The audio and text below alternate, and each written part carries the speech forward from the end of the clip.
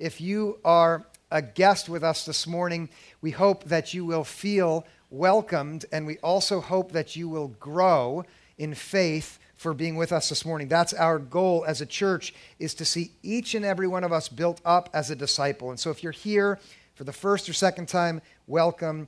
I will be new to you. My name is Christian, and for 2 weeks I had the freedom not to preach, but to be away, largely because we have on staff folks like Tom and Jared who preached in my absence, and I'm so grateful to them. I want to make sure I say that at the top.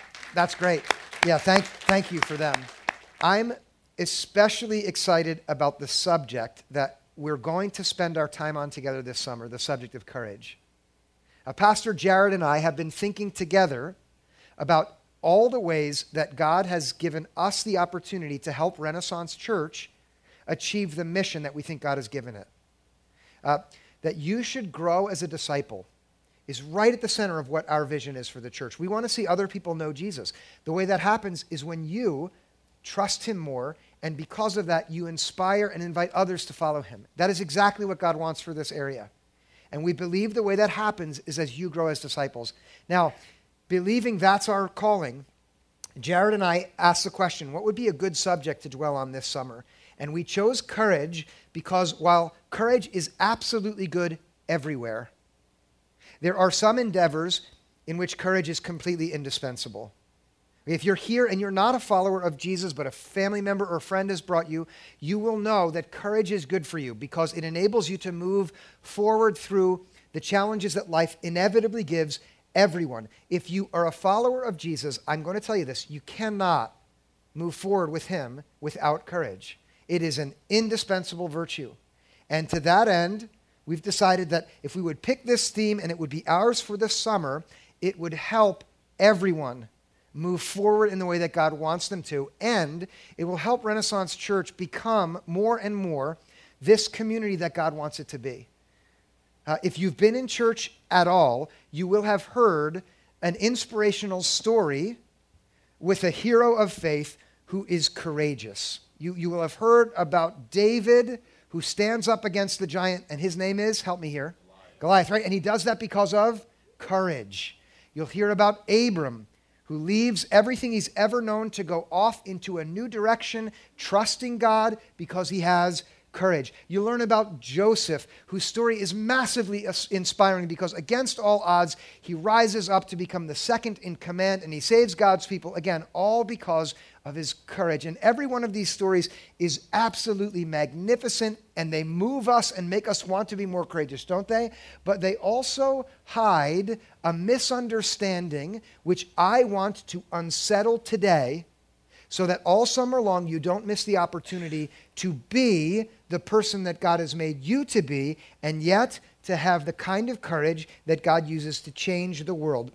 In every story where a hero's courage is an essential ingredient, there hides a misconception, and it's this.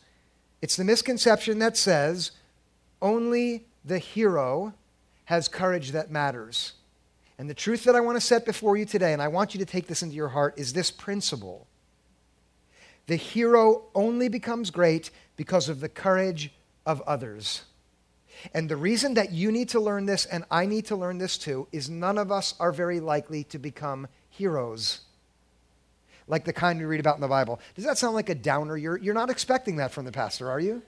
But the truth is a hero is a 1 in a million, and there's so many less than a million of us here, the chances are that we won't be that kind of hero. But if we believe that means that our courage doesn't matter, we have missed an incredibly important lesson that all of us need to learn, which is that every single one of us is at every moment an individual that God is waiting to use through the courage that he evokes and draws out of us to move his plan forward.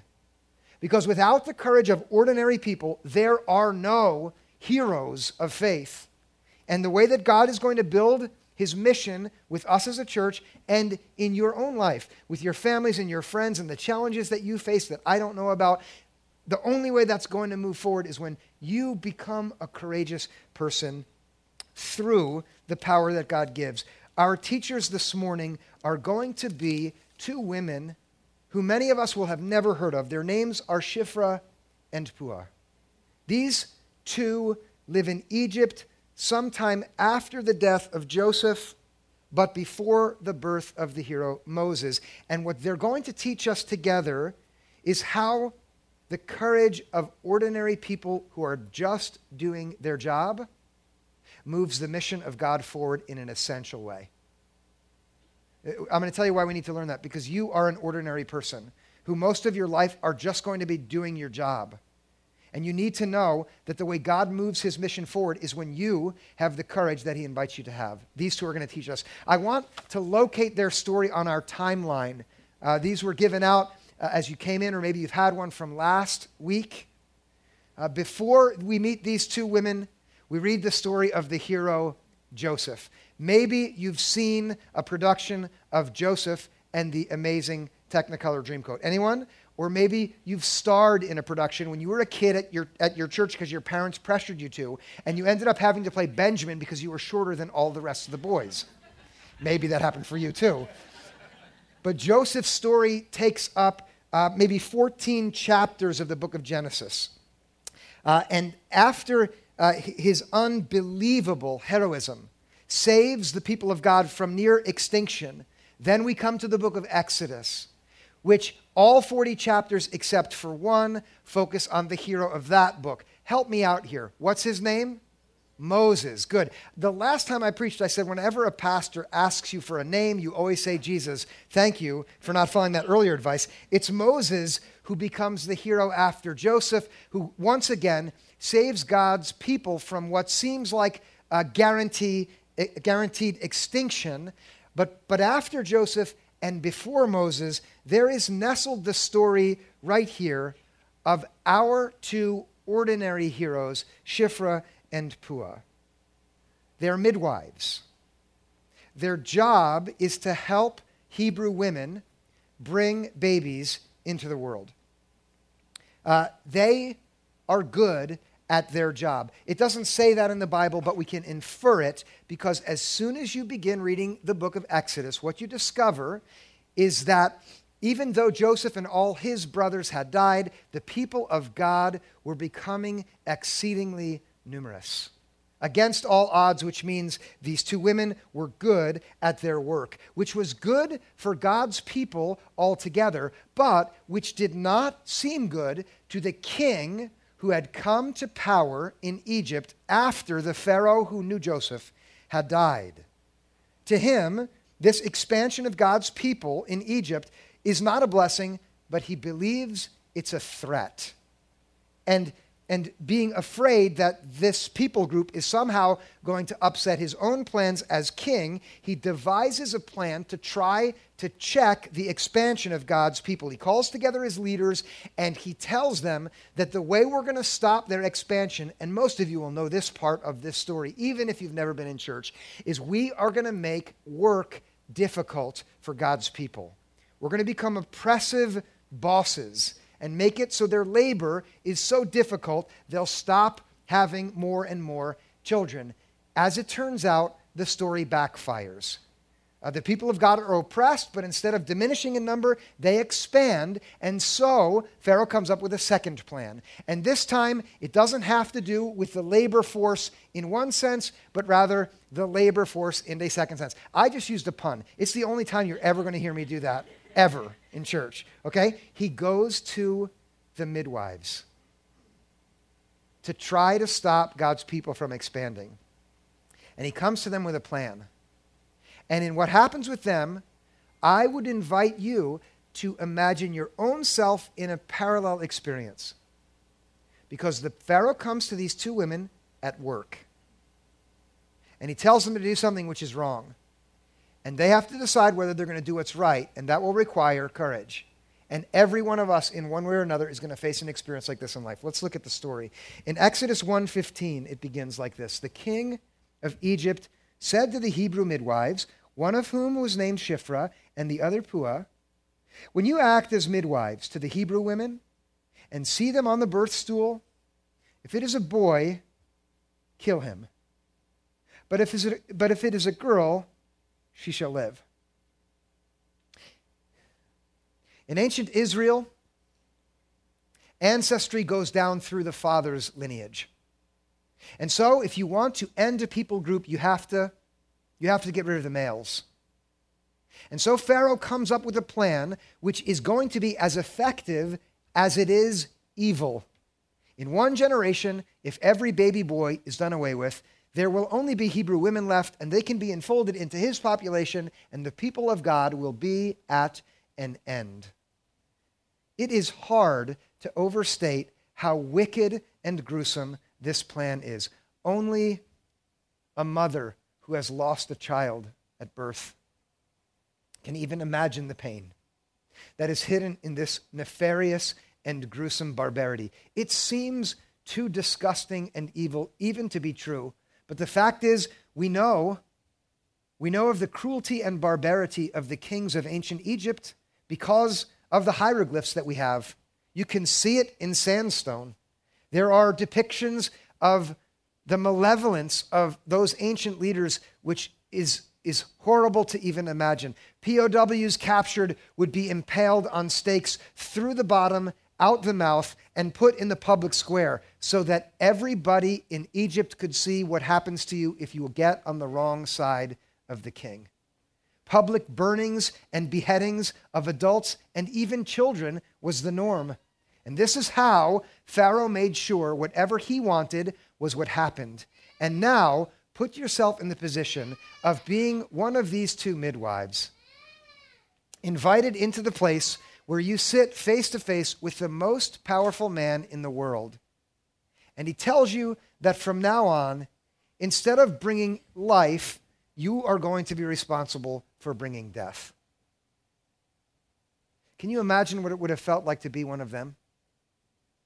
To have what, on the one hand, has to be one of the most beautiful jobs that anyone can ever have, to be there and joyful to welcome a new baby boy or baby girl into the world with a family that has had to go through that trial. What a beautiful job. To have the Pharaoh say, from now on, you end every male life that comes. Can you imagine the dread and the terror that it must have been for those two to be put in the position by that man? They know, just like everyone else knows, what happens if they don't obey Pharaoh. In this moment, can you see what they need in order to do what's right? Now listen, few of us will face a threat that's that daunting, but I'm sure that every one of us has found ourselves at one point or another in the place where we've been pressured to do something which we know is wrong. And the instrument that's put against us is the threat of what happens if we don't do it. That is, if we know that God wants us to go this way, but everything around us puts this pressure to say, you must go this way instead, because if you actually do the right thing, it is going to be so horrendous for you. It is just a fact that life as it is will frequently put us in the position where that's exactly what it's going to be like. Maybe, just as it was for Shiphrah and Puah, for you, it will happen at work. Maybe you work in an environment where the only way people get ahead is by being dishonest. And you know it's wrong to be unethical in business, but yet you find yourself in a business where that's what you're being pressured to do. Or maybe you don't work yet, you're a student still. You go to class day in and day out, and the pressure that comes from your peers feels like it's just about as horrendous as the pressure that would come from Pharaoh in ancient Egypt. Can some of us adults remember the days when it felt like that in middle school? Yeah or no? Let's help our middle school students who are having to brave a Sunday sermon in the summer. Let's help them out right now. We're with you guys. We can remember what that was like, where the pressure is to do the wrong thing because if you don't, your peers are going to make your life miserable. Maybe it's not out there for you. I know this for sure. Some of you in here know what it's like to have a Pharaoh inside of your own heart pressuring you to do the wrong thing. Anyone who struggles with addiction knows what that's like. Like there's a threat that is death. It's like death if you don't do the wrong thing. And there it is. Look at what these two women do in verse 17. But the midwives feared God. They did not do as the king of Egypt commanded them, but they let the boys live. And this right here is a single verse that pictures courage which is beautiful and profound and absolutely and utterly astounding. This is what courage looks like. Pay attention carefully. The women refused to do what Pharaoh commanded without any illusions about the danger that it puts them in. They know, just like everyone else, about the brutality of the king. Anyone in their position would be completely terrified. But they choose to do what is right anyway. And right there it tells us why. Because they fear God. They let the boys live. Let that sink in for a moment. The importance of their decision is both immediate and long-term. Immediately, the fact that they decide to let the boys live means that the next day they get to be with a joyful family rather than having to do what would cause grief and despair for the rest of the lives of that family. And in that way, they get immediately positive consequences for deciding not to do what is wrong and instead do what is right, because they have a proper fear. And that's the immediate benefit of their consequences. But not only do they experience these immediate benefits, there is also a long-term benefit, which is hard to see when we narrow in on a story like this, but which becomes plain when we zoom out. The long-term benefit is simply because Shiphrah and Puah decide to be courageous, the line of Israelite boys continues. Because of them, the story of God's people moves forward into the next 39 chapters of Exodus and beyond, because these ordinary women are courageous. Watch what happens. Verse 18. So the king of Egypt summoned the midwives and said to them, "Why have you done this and allowed the boys to live?" He sees what's happened. He's smart enough to recognize that there's still baby boys coming along. Verse 19, the midwives said to Pharaoh, "Because the Hebrew women are not like the Egyptian women, for they are vigorous and give birth before the midwife comes to them." See, I'm glad you chuckle at that. The irony in that. The power in the defiance right in the face of the most powerful man in the whole world from these two ordinary women is magnificent. Indirectly, they're mocking his women. They're weak compared to ours. And do you know what they did right here, strictly speaking? It is a lie. They lie right to his face. And the reason they lie is because they know that if they tell the truth, they drag God's people into destruction, away from what God wants for them. And they know full well how dangerous this man is and how powerful he is and how he can do whatever he wants to them. But because they have courage, they lie to him and they give him an explanation that has enough plausibility to trick him, because before God, Pharaoh is a fool.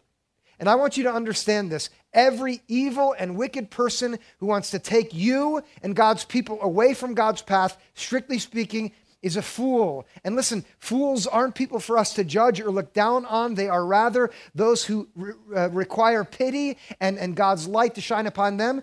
Can anyone else in here admit that more than once you have been a fool? I have, right? God help us, we're all fools. But in this moment, the fool, Pharaoh, is told an explanation that seems real enough, and so he believes it despite the unimaginable intimidation. Shiphrah and Puah do not tell the truth. And in this moment, they show us again what courage looks like, which is that they are not willing to let their fear of this man before them determine their actions. But instead, they stand up for what is right, for what God wants. And this is what courage looks like. And listen, please, because if you miss this, you miss everything. They are not heroes in the sense we're used to thinking about heroes. They are ordinary women, just like you are, just like we are all there, ordinary people. Two outcomes are described by the narrator of their defiance. And this is in verse 20. Look at it. First, so God dealt well with the midwives. That's the first consequence. And the people multiplied and became very strong. A God dealing well with them means that God protects them. And by the way, anyone who is courageous in the face of threats, whether it's at work or with your family or at school or wherever you are, should count on God's favor, which comes in the form of his protection. He deals well with them. That's the first consequence. And then the second, it's right there.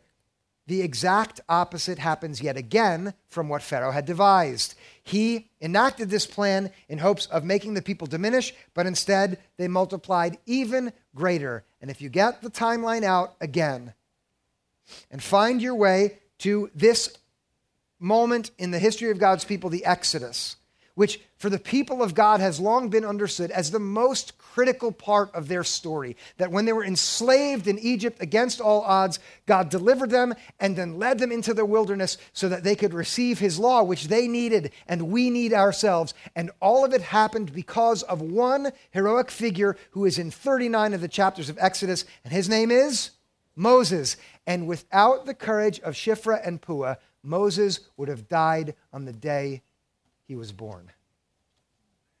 And the reason this story is right there in the first chapter of Exodus, listen to me now, is for you and for me to understand the value of courage which comes from ordinary people, not heroes. Only 1 in a million is going to be a hero. Okay, that's not us, but ordinary people who are trusting God and following Jesus, doing the best we can to move forward in faith, have to understand that it's courage that God uses to move us individually and altogether forward. This brilliant story has so many lessons in it. Wanting to be as practical as I can, I've got 4 that I want to lift for you today. And what I want to ask you to do is to take them into your mind and into your heart, and then let God use these lessons to move you forward in courage. I feel so excited right now. Can you tell? I really do. Here's the first lesson. It's for all of us. Everyone's courage matters. Because of the way we tell stories, we sometimes believe it's only the superheroes whose courage actually matters. The ones whose names everyone knows, and the ones who mom and dad want to name their children after. How many people have you met who are named Puah?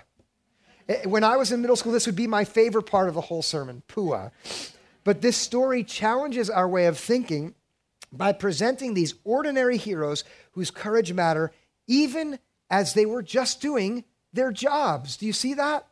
All they did is their job. They were asked to do the opposite of their job, but instead they did their job. The narrator shows us how important they are by telling us their names. In the same sentence, he leaves out the name of Pharaoh. And that's a way of saying these 2 ordinary Hebrew midwives matter more than the king of Egypt. I'm not even going to tell you his name. Their story is put first in the book, so no one can miss how unbelievably critical their courage is, so that we can learn that everyone's courage matters and be saved from 2 very common mistakes. The first mistake we need to be rescued from is the thought that courage matters to God only in extraordinary moments. But here we learn that no, it matters at work or at school if you're still in school or at home when that's what your life involves mostly. And you must embody this lesson that the courage that you're invited to take now and tomorrow matters. The story proves it. And then secondly, there's this idea that many of us will have that, okay, other people who have very important roles are the ones whose courage matters. I'm just little old me with this tiny circle of influence. Well, so fine. Also, Shiphrah and Puah could have thought that about themselves, but their story proves to us that no matter where we are or what our role is, our courage matters. The mom who is courageous enough to raise her children in a way that doesn't conform to the pattern that everyone else uses has courage that matters.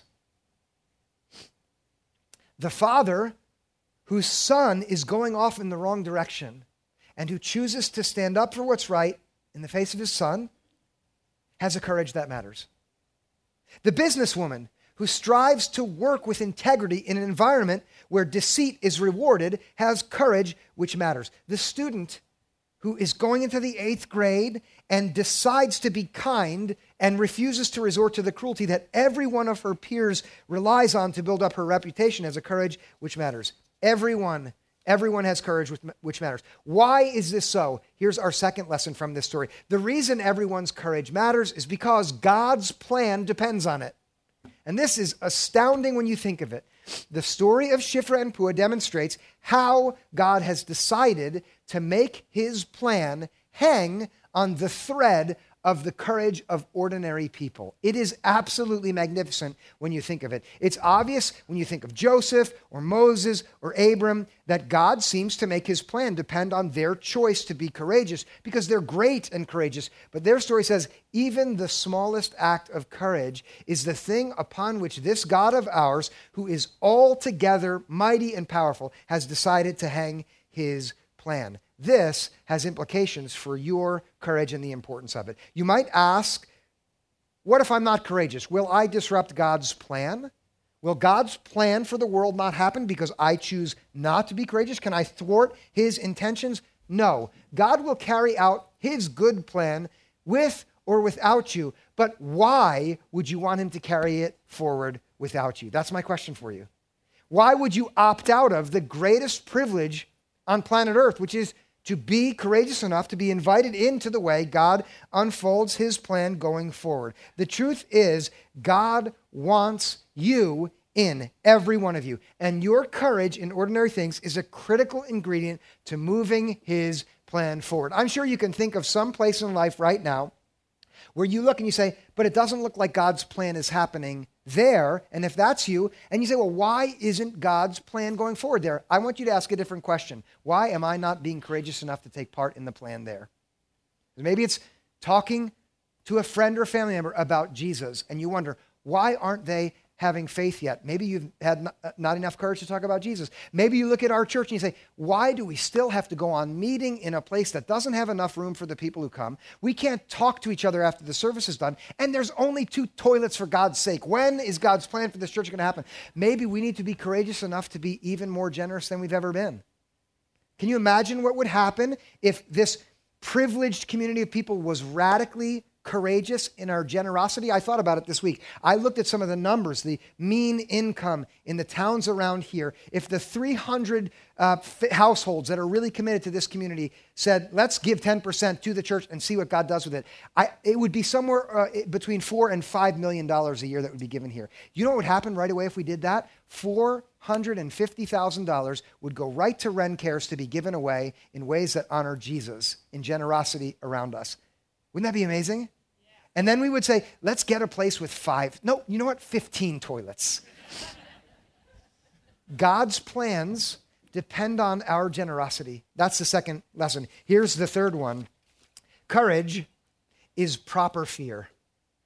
And this one we have to learn, because what happens is we're led to believe that courage is the absence of fear, that once I'm no longer afraid, then I will move forward and be generous. Then I'll move forward and talk about Jesus with other people. Then I'll get involved in God's mission. Right now I'm afraid. Once I have courage, which means fear goes away, then I'll get involved. It's not the way it actually works. Courage is not the absence of fear, but rather proper fear. And the story of Shiphrah and Puah teaches us that as well. Did you notice when we were reading the story that the reason they said no to Pharaoh was not because they had no fear, but because they feared God? Did you notice that? Yes, now I know God loves us, and I know this emphatically because in Christ he proves his love for us in that while we were yet sinners, he came and he died for the ungodly, and he gave himself to us. And whenever we think of God, the thing we should think of first is that he loves us more than we could ever ask or imagine. And so I'm not in the business of telling you to be afraid of God, but listen now, the moment you begin to believe that God owes you, that it's your claim, that he'll forgive you no matter what you do with your life, and then you begin moving forward day after day, motivated by the fear of what will be difficult if you do what God wants, in that moment, I need to tell you, you're fearing the wrong person. And Shiphrah and Puah show us this. They have on one side the fear that Pharaoh would put in their minds, which is beyond what we could dream, and then on the other side, they have a picture of God, and they fear God more than they fear Pharaoh. And that is exactly what every one of us should do too. That's the kind of wisdom that moves toward courage. So if you are thinking of the right thing to do, but then you're afraid of what the neighbors will think of you, or you're concerned or intimidated about the potential response from your peers, or you're anxious about what other parents might say for the way that you're parenting, or you're concerned about how the elected officials will respond to what you do, or if you're unsettled about what people in the church will think of you if you do what God tells you you ought to do, what you should do is picture all of their resistance on one side, and however afraid you are of that, on the other side you should picture God. And listen now, you should be more afraid of disappointing God than all of them. You should be more concerned about what he has the power as the judge of the living and the dead to do than you are of what they might do to you. And like Shiphrah and Puah, you should fear God more than anyone else. That's the third lesson about courage here. The last practical one that comes from the story of these two follows on what happens if your courage moves you to proper fear. And it's this: God rewards courage. And that is a plain lesson in the story. It's very plain. You remember that God was pleased with Shiphrah and Puah because they feared him and didn't do what was wrong, even as they lied. And by the way, if you're concerned about them not being honest, come back in a few weeks when I talk about Rahab. We're going to see again how courage leads a person to tell a mistruth, even in the service of God's mission. But what happens as Shiphrah and Puah stand up and are courageous is told to us in the rest of the narrative in verse 21, where it says, because the midwives feared God, he gave them families. And that is for them a reward for courage. And what you need to understand is this: if you will be courageous and to move forward in God's plan, his reward will come to you in the same way that they are rewarded. And a family for them means two things. And this is what you will find if you're courageous. First, that they are more emphatically enfolded into God's people. If they have families and sons, it means God's people expand. And if you have courage, you will find yourself more and more identified as one of God's people. And that is a blessing. That's the first thing. But here's the second. Listen, with that blessing comes responsibility. Because as we become a part of God's people with our courage, then God gives us more to do in the unfolding of his plan. And whether this is with your family or at work or in the internal demons that you fight, whatever that courage is, as you accept it, God will reward you with more work to do down the road. And for every single one of us, trust me now, to be given the responsibility of growing in faith through courage is a gift from God, even as it's a challenge. And that's true for every one of you in here. And then secondly, what I want to say to you as your pastor, who loves being the pastor at Renaissance Church, is that if we will be courageous in the ordinary things, God will reward us by enfolding us more deeply into his people and giving us more to do. And what I want for us is to be a community that through courage has more of a hand in building God's kingdom in Summit and in this area where God has placed us. Because what the world needs now is for us to be courageous enough in everyday ordinary events to be used by God to build his kingdom. And what I want is to be a part of that kind of community. Do you? Yes. Then let's do it together, okay? Let's be courageous in going forward in what is right as we have proper fear of the God who is love. And as we remember, every single one of us, that God's plan depends on the courage that we ourselves execute upon, so that we know deep down that every one of us matters in this endeavor to be courageous together. Let's pray now and ask God to build us up so that we move forward in his plan. God, we love you and thank you so much for this story of Shiphrah and Puah. We thank you for their ordinary acts of courage to do their jobs and to do them well despite pressure to the contrary. We ask that from spending time focusing on them, that each one of us would have learned the lessons that you mean for us to have learned today. And that understanding courage better would enable each of us, especially in this summer as we endeavor to grow as disciples together, would enable each of us to be used by you as you bring about your kingdom expanding purposes through us individually and through Renaissance Church as your church. We pray in the name of your Son, Jesus Christ, who is a perfect example of courage. In his name we pray. Amen.